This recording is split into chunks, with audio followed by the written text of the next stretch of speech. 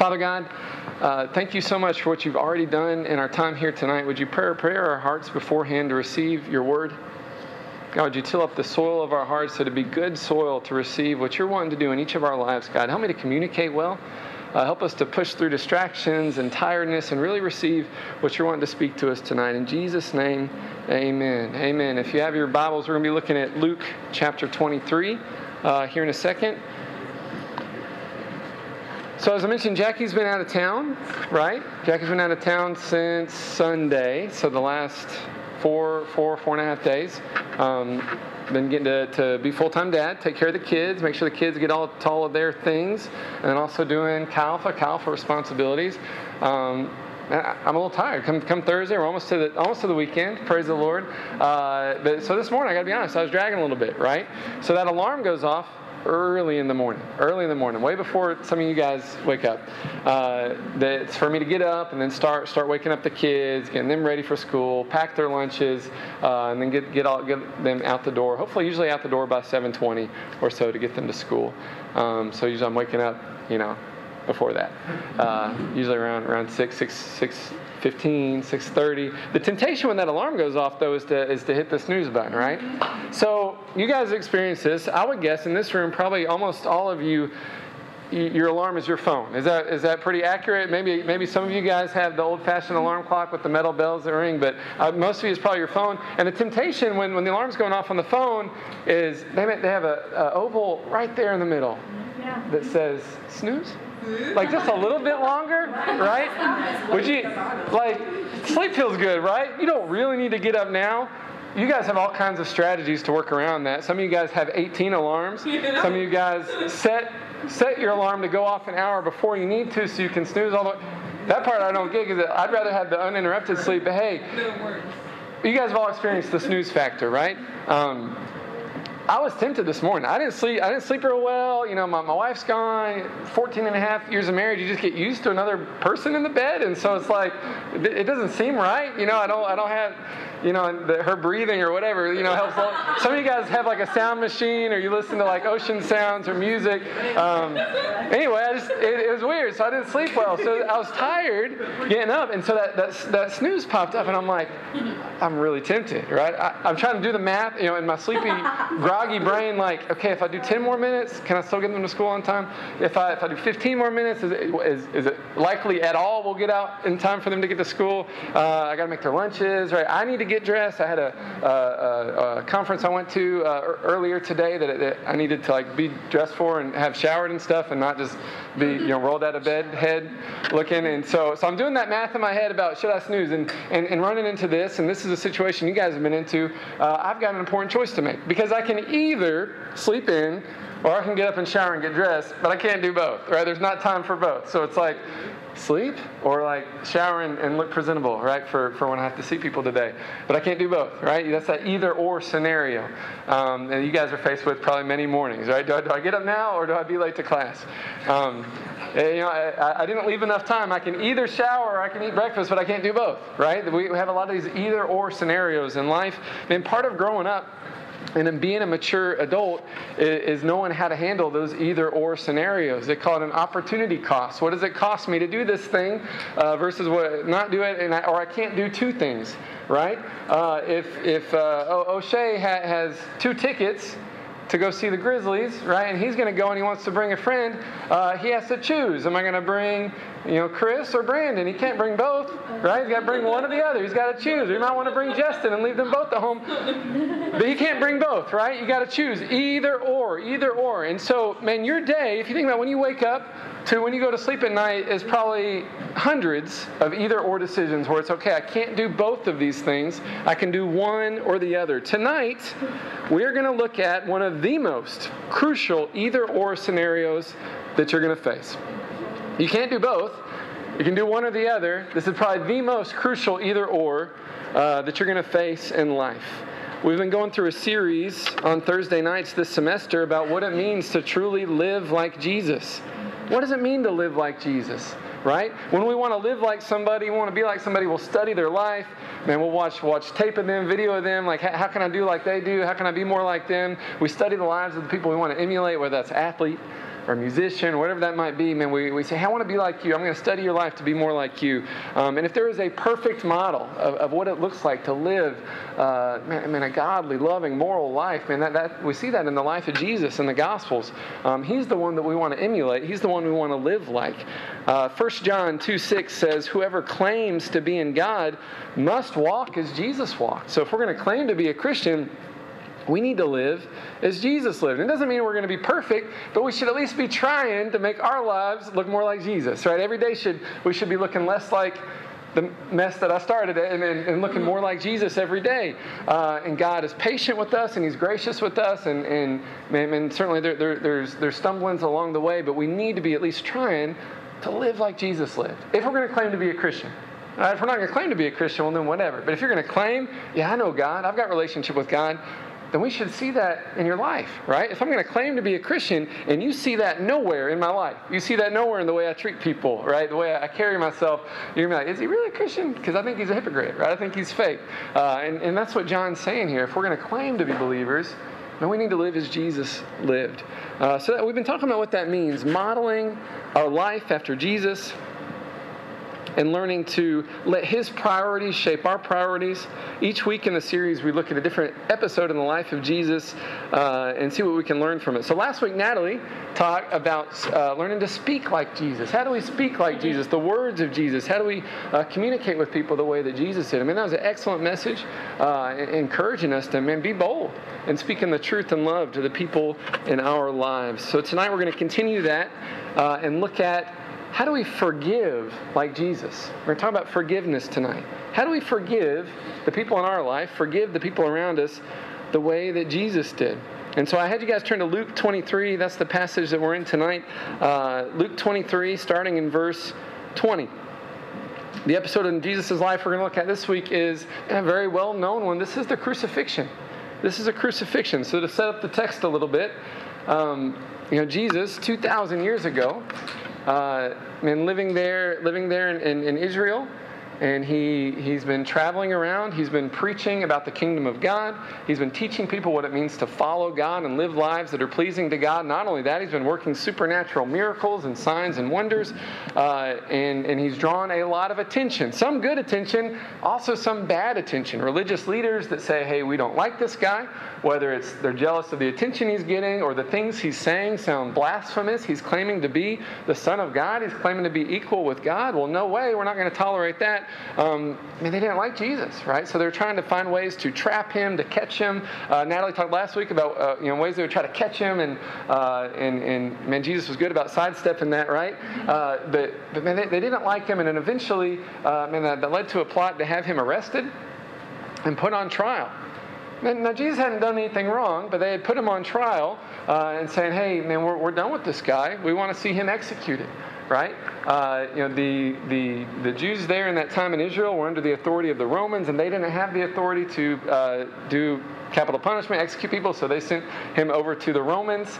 The Roman governor say, hey, we want this guy put to death, and they say, what for? And they say, well, because he's saying blasphemy, he's saying stuff that we don't believe with, and they say that's not a good reason to kill somebody. And that's where we pick up here in Luke chapter 23, right?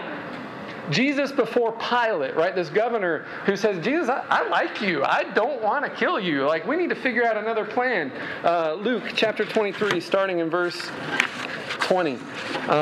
Again, crowds of people are gathering there, calling for Jesus to be crucified.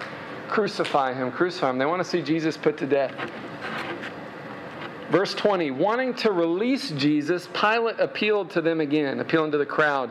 But they kept shouting, crucify him, crucify him. For the third time he spoke to them, why? What crime has this man committed? I've found in him no grounds for the death penalty. Therefore, I will have him punished and then release him. But with loud shouts, they insistently demanded that he be crucified. And their shouts prevailed. So Pilate decided to grant their decision, right? He said, hey, guys, we don't need to kill this guy. You guys are being ridiculous.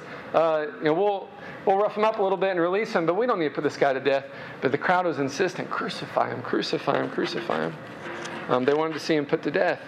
So Pilate gives in, and he gives in to their demand. Drop down to verse 32. They take Jesus there to the place to be crucified. It says, 2 other men, both criminals, were also led with him to be executed. Verse 33, when they came to the place called the Skull, they crucified him there along with the criminals, one on his right, one on his left. You know what it meant to be crucified is to have your body literally nailed to a wooden cross. Nails going through your hands or wrists, and nails going through your feet or ankles, nailing you to the cross, and then you would hang there until you died from it, until you suffocated. Whether that took hours, however long that took, you would just hang there until you died. Leading up to this, they've been torturing Jesus and whipping him, beating him, cussing at him, spitting on him, pulling his beard out. He'd been mistreated, abused, tortured, and now they are finally killing him, nailing him to the cross. They're going to string him up, and he's going to hang there till he dies. Verse 34, Jesus says, "Father, forgive them. They don't know what they're doing. Father, forgive them.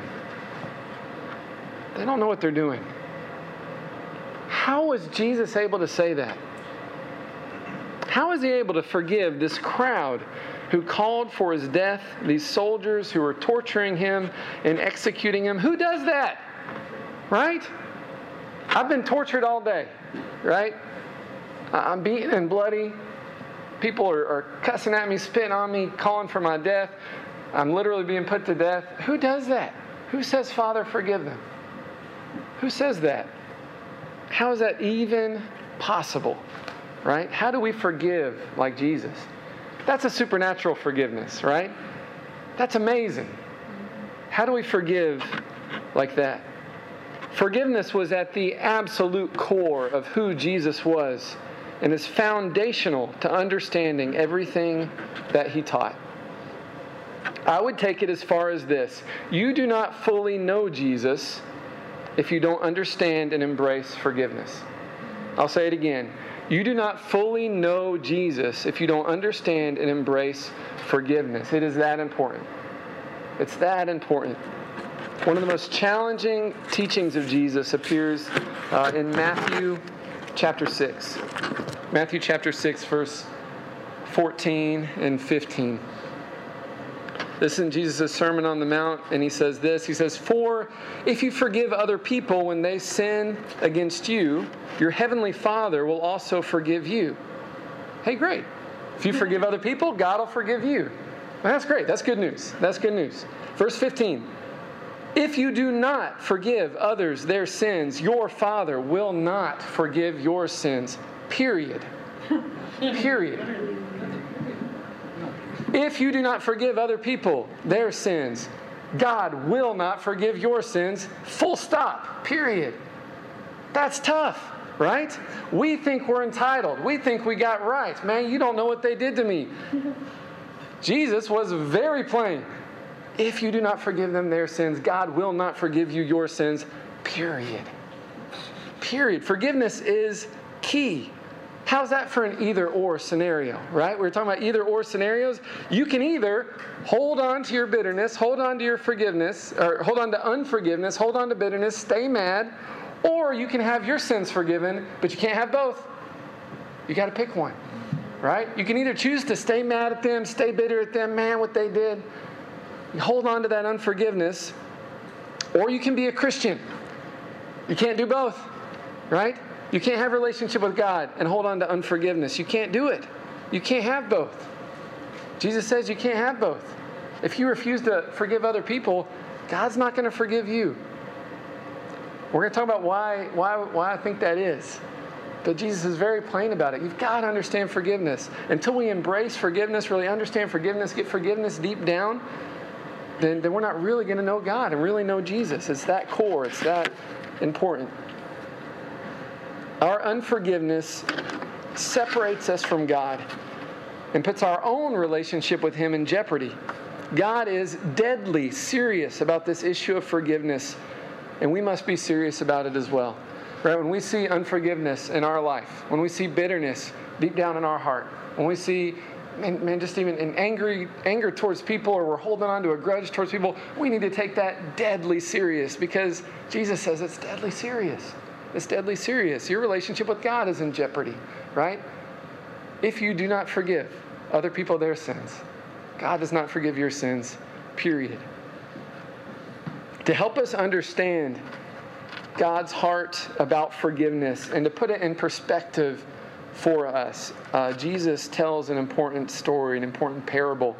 The parable is in Matthew 18. I'm not, for the sake of time, I'm not going to read it. I'm just going to paraphrase it. But Peter, one of Jesus' disciples, asks him about forgiveness and how many times should we forgive people? And, well, I forgave him, Jesus, but then they just hurt me again. So do I still forgive them, or how's that work?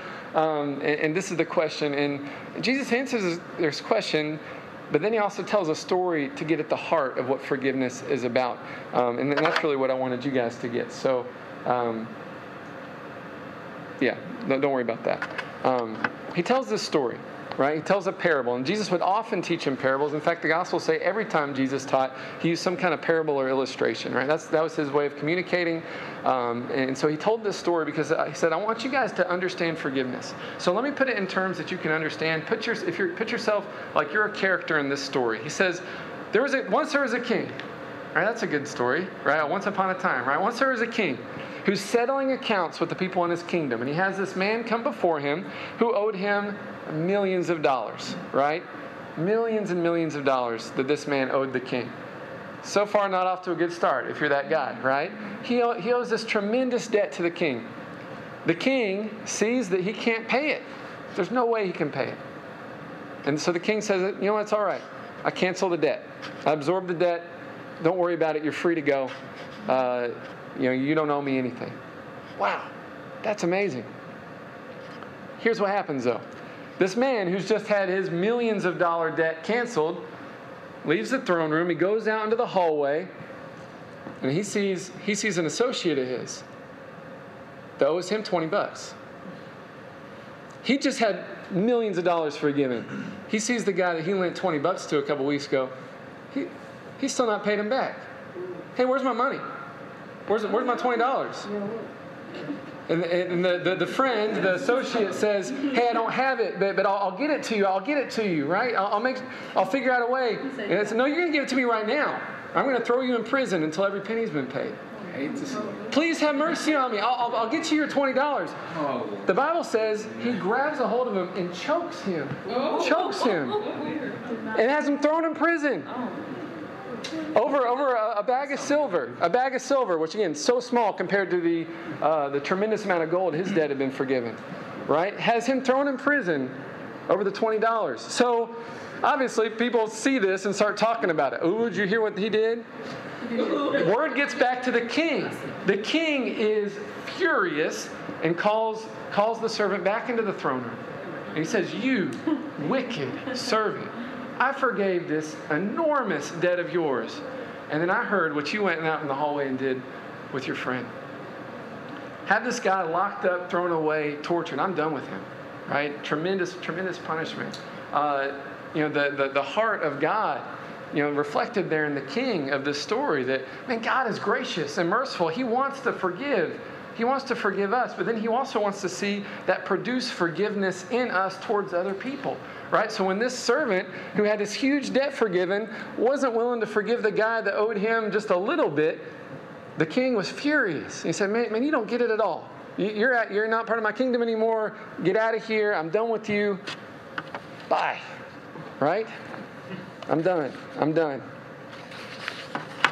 Verse 35 says, this is how my heavenly Father will treat each of you unless you forgive your brother and sister from your heart. God has forgiven each of us a tremendous debt. Amen? The debt of our sin, a debt we can never pay. Each and every single one of us has done wrong, right? Every single human has that in common. We do wrong. We do things that are offensive to God. We do things that are prideful, that are selfish, things that are destructive and toxic to our own lives, and things that hurt other people. All of us do this, right? And because of this, that separates us from a God that is holy and perfect. We have this huge debt of all the things that we've done that we can never, ever repay. So God, like the king in the story, says, you know what, you can never pay this back, so I'm going to absorb the debt, right?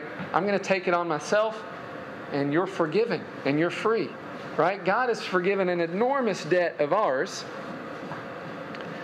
How dare we withhold forgiveness from others when we've been shown such a great mercy, right? How dare we refuse to forgive others when we've been shown so much grace and so much mercy? God is so serious about forgiveness and reconciliation. Jesus puts it this way in Matthew 5:23. Therefore, if you are offering your gift on the altar, right? You're at prayer time, right? You're there offering your gift on the altar, and you remember that your brother or sister has something against you. Leave your gift there in front of the altar. First go and be reconciled to them. Then come and offer your gift, right? So you're in prayer. Or maybe it's your church. It's Sunday morning, you're worshiping, or you're in your prayer closet there in your dorm. You're praying to God, and you remember, oh yeah, me and Chris had a fight earlier this week, and we didn't really ever make up. I never apologized. I never talked to him. I never tried to reconcile. I never tried to make it right. I probably should do that later. I need to make it right with Chris. God says, no, you do it now. Stop praying and do it now. I'll wait. Is that what it says? Leave your gift on the altar. Go and make it right with Chris. God says, I'll wait. I'll still be here when you get back, but that's how serious it is. Don't try to go talk to God and pray and worship if you've got unforgiveness towards someone else. If you've not been reconciled to someone else, do you guys see God's heart here? He wants us reconciled. He wants us to forgive. He says, don't try to come and do a religious show and act all pious. If you've got something that's not right with a brother, not right with a sister, he says, I'll wait. You go take care of it. I'll still be here. If you're praying and you need to forgive someone or be reconciled to someone, he says, stop, go take care of that. I'll wait. I'll still be here. That's how important it is to God. Unforgiveness makes it impossible for us to fellowship with God. Do you guys see that? It makes it impossible for us to have that close fellowship with God. It's toxic to our lives in every conceivable way, right? We see how it's toxic spiritually because it separates us from God, but it's also toxic to us emotionally, mentally. And when you're holding on to bitterness, when you're holding on to unforgiveness, who's that hurt? Right? If I'm mad at O'Shea and I'm fuming and I'm angry and I'm just eat up about it, does that hurt O'Shea? No. He's just going on with life. That hurts me. Unforgiveness is toxic to you, right? My pastor uses the example that unforgiveness, bitterness, is like you drinking poison and hoping the other one gets sick. No. Right? It's only hurting you. Unforgiveness makes it impossible for us to have close fellowship with God. It's toxic to our lives. God wants better for you than that, right? The Lord wants better for you than that. When I was in college at the University of Tennessee, I was involved with Chi Alpha there, and I had a friend, another Chi Alpha student, a guy that he said something small, it was something petty, it wasn't a big deal, but in the moment it made me really mad, right? He said something he shouldn't have said.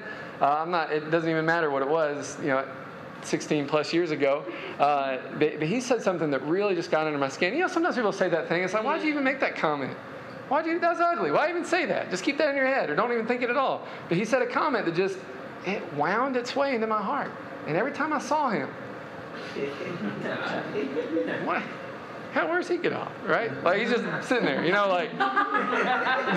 whether it was the devil or just my own flesh was like, bring it. Remember that thing he said that was ugly and hurtful? Like, man, what kind of person? And it festered over a period of a couple months. I couldn't be around him. We'd have Bible study or we'd have a prayer time, and I wouldn't want to be anywhere near him, and it was eating me up. We were at a retreat. We were at Breakaway a couple weeks ago, right? We were at a Chi Alpha retreat, and I can't even focus on God. Right? Like how God said, just leave your gift and you need to go make it right. And this was really on my heart. Saying, I can't even worship. I can't even focus on God. This is eating me up. I need to go and talk to, his name was Nick. I need to go talk to Nick and make it right. So I went and caught Nick. He was there in the kitchen. I said, hey, I need to talk to you about something. He didn't even remember the thing, right? But it didn't matter, right? Because of what it was doing to me. I needed to go and I need to forgive him, but then also I wanted to be reconciled with him. Say, hey, I'm sorry for just being really probably cold and mean to you. There's this thing and it doesn't matter, and I forgive you, and I want to be restored. I want to be right. Huge weight off my shoulder. Me being mad didn't hurt Nick one bit. He didn't even know it was happening. He didn't care. He didn't know. He never asked for forgiveness. He never said, would you please forgive me? I wasn't waiting for him to ask. Or I wasn't waiting for him to apologize. Our forgiveness is not conditional on the other person apologizing, right? It's not conditional on that. Whether they apologize or not, we need to forgive them for us, for our own sake, and then also because we want to be forgiven by God, right? So whether they apologize or not, whether they ever ask for forgiveness, whether they even realize what they did, we need to forgive them for us. And so, man, when I forgave Nick, huge burden lifted. All of a sudden, man, I can go back to worship at the retreat, and I'm enjoying it. I'm able to connect with the Lord, and I'm restored with the friend. I don't have to be awkward every time I see him. We must forgive, even if they don't ask for forgiveness, even if they don't realize they've done anything wrong. And that's what God would have for us. This is the last verse here, Colossians chapter 3, and then we'll kind of wrap up here.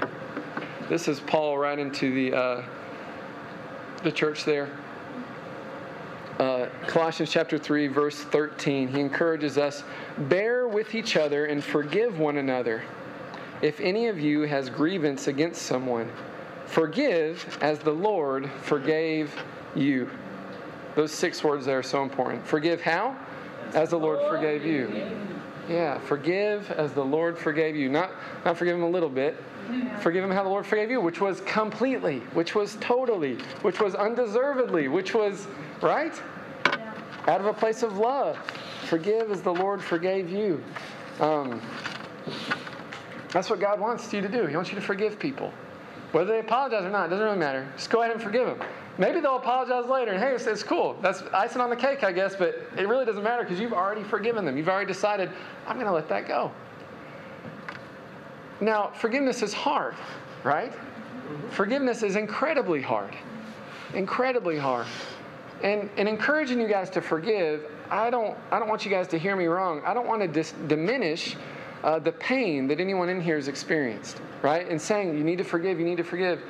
I don't want to diminish the things that you've gone through. Some of you guys have gone through incredibly painful experiences, incredibly difficult experiences. People that have wronged you severely, friends, family members, strangers that have done terrible, terrible things. Man, in a room this size, man, there's some stories. I just know there is.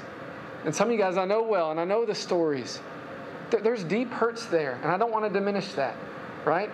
It doesn't mean that that's not a big deal. It doesn't mean that that's okay. But God still, for your sake, wants you to be able to forgive them so that bitterness isn't eating you up inside, so it doesn't still have power over you, so you can experience freedom and peace and have a close relationship with God. Do you guys hear me? So I'm not saying it doesn't matter what happened to you. And again, some severe things have happened to some of you guys. But for your own good, right? We need to go to God and say, God, would you help me to forgive this? Would you help me to let this go? Because I don't want to carry this around for the rest of my life. Would you help me to forgive them? What they did was wrong. Would you help me to forgive them, though? Because I don't want to carry on this any longer. Now forgiving the person doesn't mean... It means you're still going to be wise.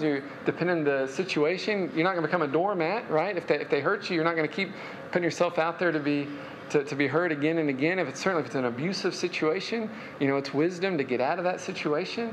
But as far as holding on to bitterness and unforgiveness, God has better for you than that. And that's the heart of the Father. To see their child and they're all eat up with bitterness and unforgiveness and just anger. He wants better for you than that. He wants you to experience His peace and His joy and closeness with Him that you can't experience while you hold on to that unforgiveness. Going back to the story of the parable, why I think the king was so harsh towards the servant who was forgiven is because when he refused to forgive his associate in the hallway, it showed he didn't really understand what he'd been forgiven from. Like, he didn't get it, That if he really understood the depths that he'd been forgiven, he would want to show that forgiveness to others. And so I think what the king saw in that guy's heart is, you don't get it. You don't understand, right? And I think forgiveness, when we act in forgiveness, it shows God that we realize just how much we've been forgiven of. And that's a way for us to show gratitude. We can't pay God back, but we can pay forward and forgive other people, right? Yeah. It's incredibly hard to forgive. We need God's help. But this is what helps me. This is what helps me. Dwelling on those 6 words. How'd the Lord forgive me? When I dwell on all the things that God has forgiven me of, when I think about all the ways that I've sinned against God, offended God, that He's forgiven, that He's absorbed, the huge debt of mine that He's forgiven, when I begin to think about, God, You forgave me of this. You're so merciful to me here. You're so gracious.